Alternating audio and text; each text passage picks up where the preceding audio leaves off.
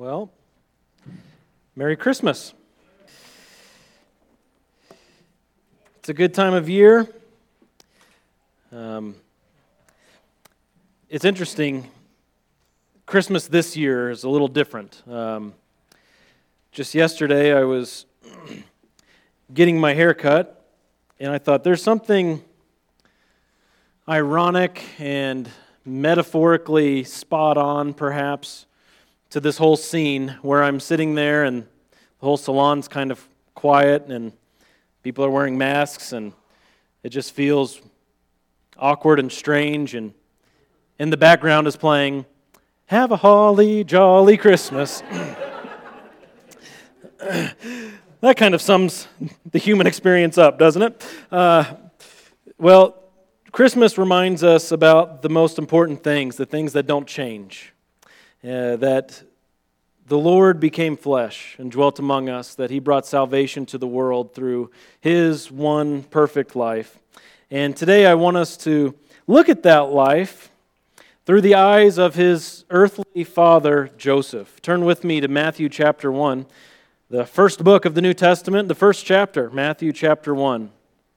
I hope that today we can grow closer to Jesus by looking at the story of His life through Joseph's eyes, through Joseph's experience. There's been much emphasis on Mary in the past, a lot of it bad. We, of course, know how the Roman Catholic Church has lifted Mary up higher than a human. We know perhaps of other wayward movements that put too much emphasis on Mary and make her out to be some sort of demigod of sorts. But we don't have a lot of emphasis on Joseph. In fact, I'm wondering right now if you could, in your mind's eye, think of your nativity scene at home. Do you even know what Joseph looks like? You may not. In fact, I've heard of some people who had nativity sets for years and didn't even realize Joseph was missing. Perhaps they got it at a garage sale or something, and we just don't pay attention to Joseph. And in fact, you may not know this, but in the gospel narratives, Joseph doesn't even have a speaking role. In God's grand design and God's story of the Gospels, He didn't give Joseph a speaking part. Isn't that something? Well, our goal here this morning isn't to glorify Joseph. We don't want to overcorrect, but we want to learn from Joseph. We want to learn about Joseph and learn through Joseph and his experience. We want to put ourselves in his sandals, so to speak, and see things the way he saw them. Let's open with a word of prayer. Father, again, we are thankful to You. You are the creator of all things. You're the giver of every good and perfect gift. And this week, as we will be exchanging gifts and as we will be experiencing this fleeting, temporary joy that we get from gift giving, cause us to reflect on Your indescribable gift. Salvation that You have delivered to us, a free gift by grace and not by works, that no one may boast. That we would see the beauty and the splendor and just the amazing, astounding love of the gospel. That we would cherish Jesus' work on our behalf in our hearts, and that we would be changed by it. That this week we wouldn't just go through the motions of Christmas and do the things that we're expected to do, but that we would think diligently about these things, and that we would honor You in our thinking and honor You with our speech as we interact with family members, with believers and with unbelievers, that we would represent You well as Your ambassadors, as lights in the world. And Lord, I ask that this morning as we study Your word, as we look into the life of Joseph and his perspective through the birth of Christ, I pray that You would cause us to grow in our knowledge and also cause us to grow in our Christ-likeness. That as we look at the newborn King, Jesus in a manger, as we see this scene, cause us to be more like Him. That we would be focused on living our lives for Your glory and Your honor. And Lord, though I am a sinner by nature and by choice, please don't allow me to get in the way of Your word this morning, but have Your word be so clear to Your people. We ask all this in Jesus' name. Amen. Well, let's look at Matthew chapter 1, verse 1. Matthew 1:1, just this opening verse. Matthew begins his gospel by writing, "The record of the genealogy of Jesus the Messiah, the son of David, the son of Abraham." As we begin to think about Joseph, the first thing you need to know about Joseph and about why he was chosen for this role in God's story is because he was chosen in accordance with the prophecies about the coming Messiah, particularly the lineage of the coming Messiah. Matthew could have picked a lot of names to describe who the Messiah was the son of there in Matthew 1:1. He could have said any of the names that are listed below. Run your eyes over verses 2 down through 16. See all those names? He could have picked any of those, yet he chose to say the Messiah was the son of David and the son of Abraham. Those two particular names are important in Jewish history and in church history. There were particular covenants made with Abraham and with David about the coming Messiah, covenants that would be fulfilled by the one who was to come, Jesus Christ himself. And Jesus was to be born, the Messiah was to be born with a legal right to fulfill these covenants. He was of the lineage and to be one who was able to be on the throne of David. And because Jesus was the son of Joseph and the son of Mary, he had both the physical and legal right to take the throne of David. It's amazing to think of God's sovereign preservation in all of that. All of the ways that David's line could have been broken leading up to Jesus, but God orchestrated it all together perfectly. There are so many ways that people would stop having baby boys that would continue on a name or continue on a lineage. I think I've told you before that I was the last Howard in my Howard family tree, whatever branch we're on. I was the last male. And all the pressure was on me to pass on the name. Otherwise, it would have died right here. And we had a couple of boys, and so I told Melissa, now we can have all the girls we want. And then we had a girl, and I said, we're done having girls. But there are all sorts of reasons why a lineage would stop. Infertility being one of them, or children dying in infancy. So many different reasons, but God sovereignly preserved a line from David to Jesus the Messiah. Because he was physically born of Mary and because he had the legal right as Joseph's firstborn, he had access to the throne of David. Very important to know. And as you look at the lineage here, perhaps your Bible has it broken down into paragraphs. Mine has a paragraph for verses 2 to 6, and then again from 6 to 11, and so on. These lineages are broken up into sets of 14. If you look down, verses 16 and 17, it says, Jacob was the father of Joseph, the husband of Mary, by whom Jesus was born, who is called the Messiah. So all the generations from Abraham to David are 14 generations. From David to the deportation to Babylon, 14 generations. And from the deportation to Babylon to the Messiah, 14 generations.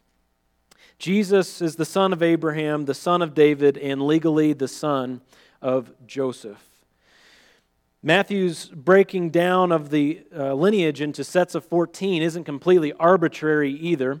Perhaps you're wondering, well, that's interesting. Why did he do that? And in case you're wondering, no other gospel writer did such a thing.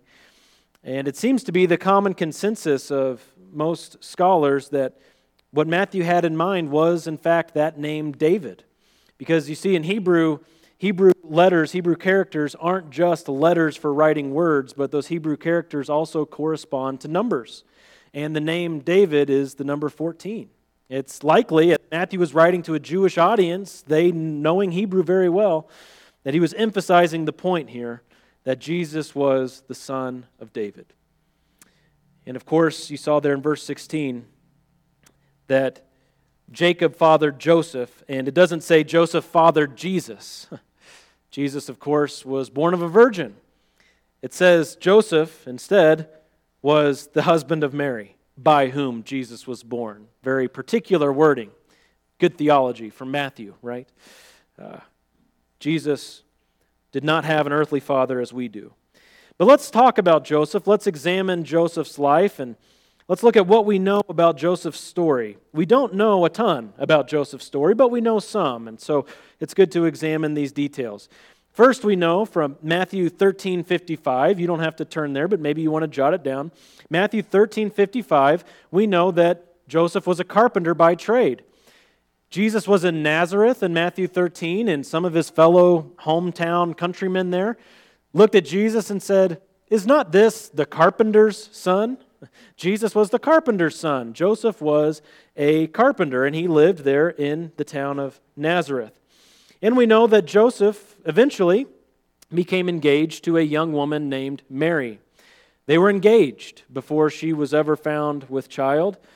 They were betrothed to one another. It's likely that she was a young teenager at this point. Mary, so young by today's standards, being assigned likely in this union to Joseph, who could have been in his 20s perhaps. And the two were planning to be married. A betrothal in those days, an engagement, was treated like a marriage in many ways. It wasn't something that you could just start up and then break off. But if you wanted to break off a betrothal, you actually had to go through divorce proceedings. It was treated with that level of seriousness. Yet the engagement had not been consummated. That was saved until after the ceremony, the marriage ceremony. And it was the custom in Israel that as a couple was engaged, they would take a year to prepare. They would still be living with their parents, and they would be preparing for their new life with their spouse and getting all things in order. So knowing this little bit about Joseph, that he was a carpenter, he was from Nazareth, he was engaged, he was in that year-long waiting period, what do you think was going through Joseph's mind? What do you think Joseph was thinking about?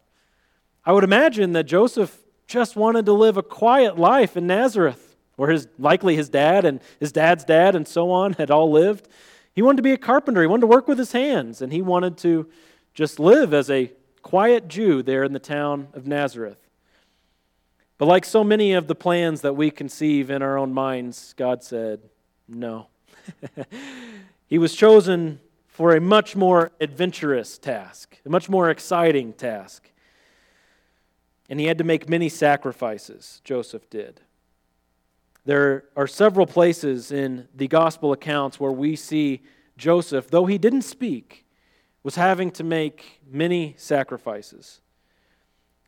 Firstly, we have to understand that it was a trial, it was a struggle, and it was a sacrifice for Joseph to be engaged to Mary and Mary to become pregnant, and not by Joseph. Look with me in Matthew chapter 1 down at verse 18. Matthew 1:18, it says, "Now the birth of Jesus Christ was as follows. When his mother, Mary, had been betrothed to Joseph, before they came together, she was found to be with child by the Holy Spirit. And Joseph, her husband, being a righteous man and not wanting to disgrace her, planned to send her away secretly." So again, put yourself in Joseph's position. His knowledge of the whole ordeal is unknown. We don't know specifically if Mary had tried to explain things to him. We don't know if they had a lengthy conversation and he kind of believed her, kind of didn't believe her, totally didn't believe her. We don't know where he was in his thinking on that. We do know from the other gospel accounts that Mary was just with her cousin Elizabeth for 3 months. So she was out in Judah in the hill country with her cousin, and she comes back with a baby bump. So if you were Joseph, you tell me, what would you be thinking? Okay, Mary, yeah, you miraculous conception, huh? That's a convenient excuse. That's what I would be thinking. Well, he had some options. His first option in dealing with this issue was a public trial. A public trial. There were all kinds of laws in the Torah, and we've gone through Deuteronomy in this church in recent history, so we've read through a lot of these. And they had laws about what you could do concerning a divorce when there had been a case of adultery. And this comes from Deuteronomy 22. You can jot this down too. Deuteronomy 22 gives Joseph a couple of options regarding the trial. Starting in verse 23, it says, "If there's a girl who is a virgin engaged to a man, and another man finds her in the city and lies with her, then you shall bring them both out to the gate of that city, and you shall stone them to death. The girl, because she did not cry out in the city, and the man, because he has violated his neighbor's wife. Thus you shall purge the evil from among you." So that first scenario was with a woman who was engaged to a man, and she willingly engaged in an affair with another man, and they were both to die. Then in verse 25 it says, "But if in the field the man finds the girl who is engaged, and the man forces her and lies with her, then only the man who lies with her shall die. But you shall do nothing to the girl. There is no sin in the girl worthy of death, for just as a man rises against his neighbor and murders him, so is this case."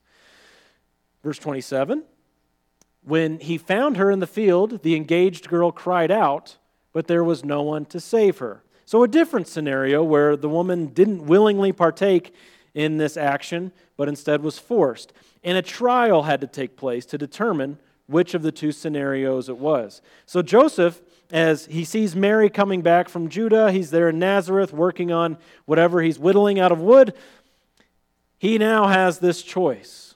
Do I take her to trial so that we can sort this out and she could potentially be put to death because of her sin?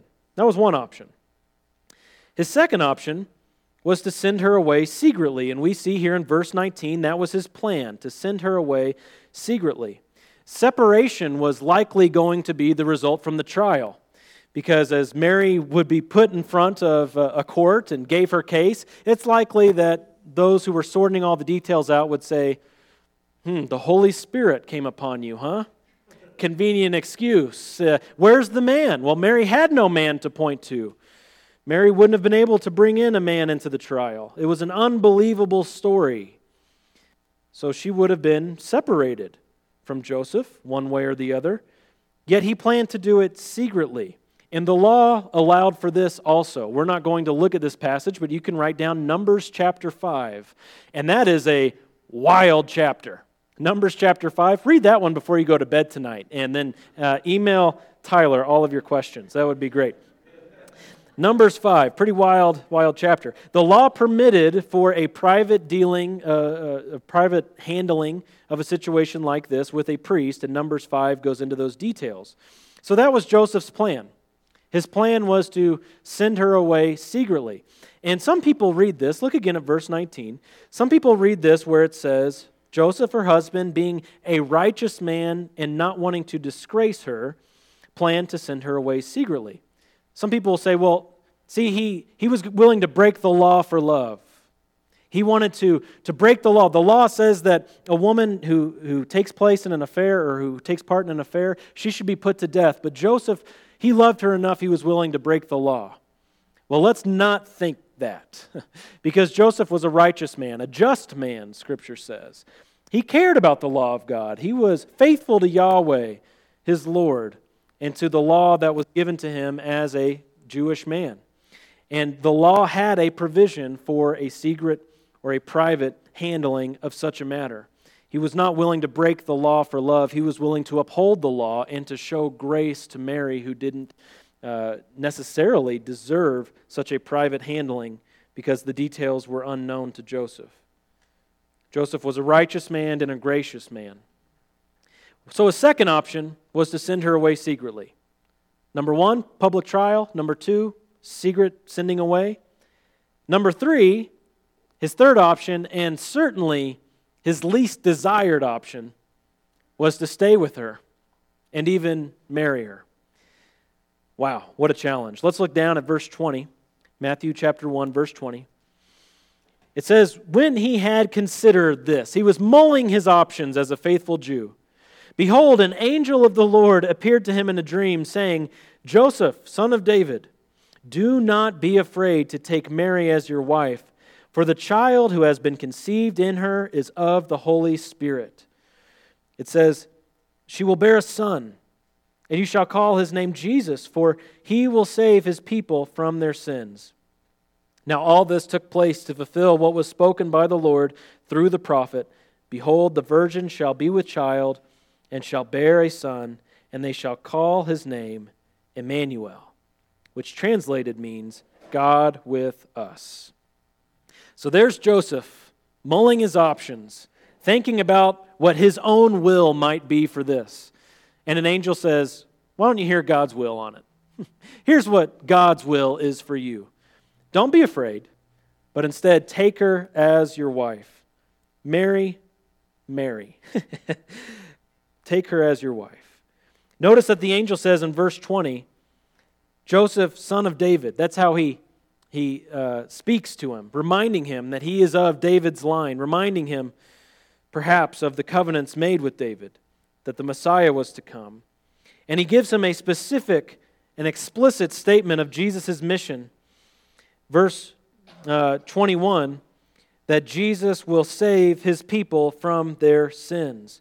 Listen, son of David.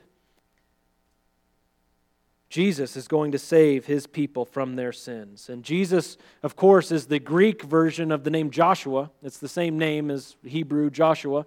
The name means Yahweh saves. Jesus' very name was to declare the saving work and the saving power of God. And what a challenge this must have been for Joseph to hear these things, still not fully wrapping his mind around all the theological implications of this, what this would do for him personally, religiously, but just the fact that he was called by a messenger of God, by an angel of God, to take Mary as his wife. The option that he probably wasn't even really considering. What a challenge it is for a man to marry a pregnant woman. She's pregnant at the ceremony, and the baby isn't yours. There have certainly been lots of cases of weddings that were held while the bride was pregnant, but there have certainly been very few where that child wasn't the groom's. And that's what Joseph was called to. It says Joseph was a righteous man. He obeyed. But his challenges were just beginning. His first sacrifice was really of his ego to marry this woman who was pregnant. A second sacrifice that we see is here in verses 24 and 25. Look with me. It says, Joseph awoke from his sleep and did as the angel of the Lord commanded him and took Mary as his wife, but kept her a virgin until she gave birth to a son, and he called his name Jesus. Joseph wasn't just called to marry her, he was also called to keep her a virgin until the baby was born. They got married while she was pregnant. He was her husband when she gave birth to Jesus, and yet they had no physical relations up to that point. And that's a sacrifice, isn't it? It's something that perhaps is overlooked. Here's Joseph. He's been waiting to marry this woman, perhaps upwards of a year. He's been waiting.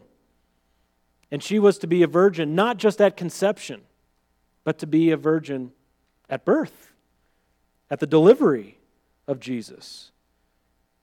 It's an amazing thought. And you might ask, why? Why? If they were married, if they were legally married, then why? Well, there are two reasons that I could come up with. First is here in verse 23, which we read a moment ago, the prophecy from Isaiah. That's Isaiah 7:14 that's being quoted there in verse 23. And notice in this prophecy, it says that the virgin will do two things. One, she will be with child, and secondly, will bear a son. You could also say, thirdly, name him Emmanuel. She will be with child and bear a son. These are two different things. She will be found pregnant, and then she will bring forth a son. The virgin will bring forth a son. So the prophecy wasn't just about the conception. The prophecy was about the birth. And you might think, well, why? Well, what's the big deal? Well, there's quite a bit of integrity there. You can believe that the conception was a virgin conception if the birth, too, was a virgin birth. If Mary had waited all the way through the delivery of Jesus, there's no reason to doubt that the conception was also miraculous. If they had not waited, it would have been a lot easier for people to point the finger and say Joseph is the actual father of Jesus. But they waited in accordance with prophecy, bringing more integrity to the birth of Christ. A third sacrifice that Joseph makes, we can see in Luke chapter 2. Turn with me a couple books forward to the book of Luke, Matthew, Mark, Luke, chapter 2. Luke chapter 2, starting in verse 1. This is when Jesus was born. Again, look at this whole scenario through Joseph's eyes. Luke chapter 2, starting in verse 1. It says, "Now in those days a decree went out from Caesar Augustus that a census be taken of all the inhabited earth. This was the first census taken while Quincy? Can we say Quincy? was governor of Syria. And everyone was on his way to register for the census, each to his own city. Joseph also went up from Galilee, from the city of Nazareth to Judea, the city of David, which is called Bethlehem, because he was of the house and family of David, in order to register along with Mary, who was engaged to him, and was with child. While they were there, and the days were completed for her to give birth. And she gave birth to her firstborn son, and she wrapped him in cloths and laid him in a manger, because there was no room for them in the inn." Wow. Mark was asking you ladies to think about this earlier. In a filthy stall, somewhere out in a barn.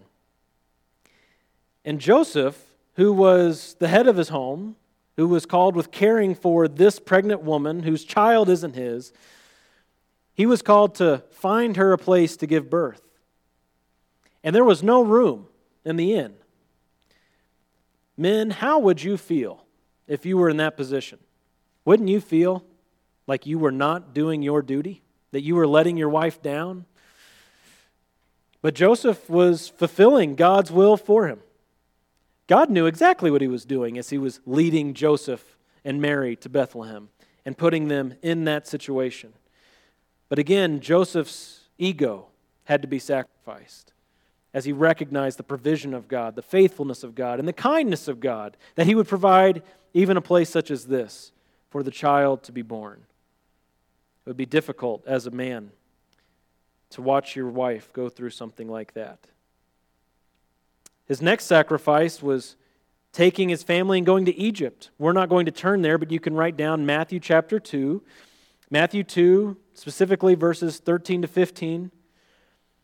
Where King Herod sent out a decree. He was looking to kill all the baby boys. He wanted Jesus dead. Herod put out a decree to slaughter the innocents. And so Joseph, again visited by an angel, was told to pick up his family and to head to Egypt. Wow. Okay, I guess I'll stop what I'm doing and off we go. And it wasn't like they went to Egypt for a couple of weeks and then everything calmed down and they came back. They were in Egypt for 2 or 3 years, stopping everything that they were doing. And who knows what they were doing in Egypt? We don't have any details of that. But when we get to heaven and we have all eternity to discuss all sorts of things, you can ask Joseph what it was like in Egypt. But of course, this was to fulfill another prophecy from Hosea. Out of Egypt I have called my son, as they came back from Egypt into Israel. What a sacrifice for Joseph, again, as the caretaker of his family, the head of his home, leading them, providing for them, protecting them, taking them to a foreign country, and leading them through that really difficult situation for multiple years. And then Joseph also had the sacrifice, had the trial, had the struggle of fathering the Son of God. That's no small thing, is it? He was in charge of bringing up a little boy who was perfect, of raising a child who in fact was his Lord. What a task that would be. If you're still here in Luke chapter 2 with me, look down at verse 41. Luke 2, starting at verse 41. Read this story, hear this story again from Joseph's perspective as the father, as the one who was to take care of this child and Mary, his wife. It says in verse 41, now Jesus' parents went to Jerusalem every year at the feast of Passover. So you can stop right there and learn a little bit something about Joseph's parenting. Every Passover they went to Jerusalem. He was raising his child and other children, there were other children, to be faithful to Yahweh, to pay attention to Yahweh's commands, and to recognize feasts that Yahweh had given them. He was a faithful parent. Look at verse 42. And when he, Jesus, became 12, they went up there according to the custom of the feast. And as they were returning after spending the full number of days, the boy Jesus stayed behind in Jerusalem. But his parents were unaware of it. Verse 44. They supposed him to be in the caravan, and they went a day's journey, double and they began looking for him among their relatives and acquaintances. When they did not find him, they panicked. They returned to Jerusalem looking for him. Now imagine this. You lost the Son of God. Wow. Verse 46. Then after 3 days, they found him in the temple, sitting in the midst of the teachers, both listening to them and asking them questions. And all who heard him were amazed at his understanding and his answers. When they saw him, they were astonished. And his mother said to him, "Boy, have you lost your mind?" No, she said, "Son, why have you treated us this way? Behold, your father and I have been anxiously looking for you." And he said to them, "Why is it that you were looking for me? Did you not know that I had to be in my father's house?" But they did not understand the statement which he had made to them. I bet that happened a lot. Verse 51. And he went down with them and came to Nazareth, and he continued in subjection to them. Whew, amazing thought. And his mother treasured all these things in her heart. Wow. What a challenge. What an absolute challenge. Here he is, missing, and it wasn't a sin. He didn't sin in doing it. They find him there in the temple after they had gone a day's journey, came back, spent a day looking for him. It had been 3 days. And there he was. And they said, "We have been anxiously looking for you." If you're Joseph, you feel the weight of that responsibility. It is on you to find this child. 3 days they were dealing with this. And when confronted, Jesus replies with perfect truth, a perfect answer that he always gave. And they were astounded. And Mary treasured all these things in her heart. That perfect Jesus was perfectly in subjection to them. Amazing. We know from the gospel narrative that Jesus wasn't their only son. Some will teach the perpetual virginity of Mary, and that's not true. We saw earlier that Joseph waited until they were married to have relations with her. We see in the Gospels that they had other children.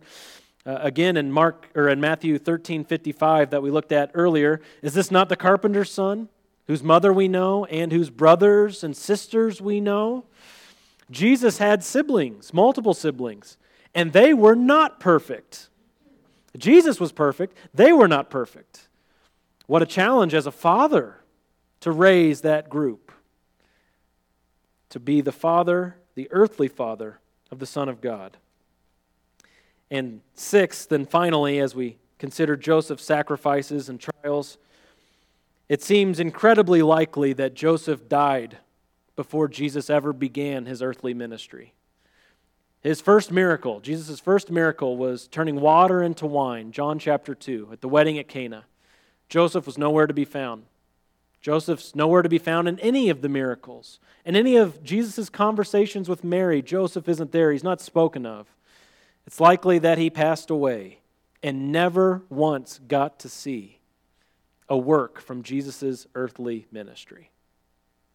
After all the things he went through, God called him home, and he didn't get to see with his own eyes the works that Jesus performed. And I think what's really interesting, too, is, of course, Jesus was the firstborn, Mary's firstborn son. And after Joseph died, it became Jesus' responsibility as the firstborn to care for his family. And so Jesus was a provider of his family, most likely, before he began that ministry, working miracles and teaching astounding things. The Lord really is our provider in every way. And he showed that to Mary and to his siblings in a special way. Because he was the son of a carpenter, we believe most likely Jesus himself was a carpenter. And for what it's worth, Justin Martyr, who lived, I think, in the 4th century, maybe 3rd century AD, it was passed on through tradition that Jesus was a carpenter who made yokes. Kind of like his yoke is easy, his burden is light. And perhaps he fitted those for oxen. We don't know if that's true. But it makes sense that he would be a carpenter like his earthly father, Joseph. Joseph had to take Mary while she was pregnant, keep her a virgin. He had to take her to a farm to give birth. He had to flee to Egypt and live there for a couple of years and then raise Jesus, the perfect Son of God, among his imperfect siblings, and then died before seeing any of the miracles of Christ. Wow. But you should know that none of those things are the greatest thing that Joseph did. But the greatest thing that Joseph did was trust the Lord. The most remarkable thing that Joseph did was believe the Lord. Think of what Joseph did when the angel visited him. He didn't try to go back and forth and work out a compromise with the angel, did he? He didn't say, okay, I hear you.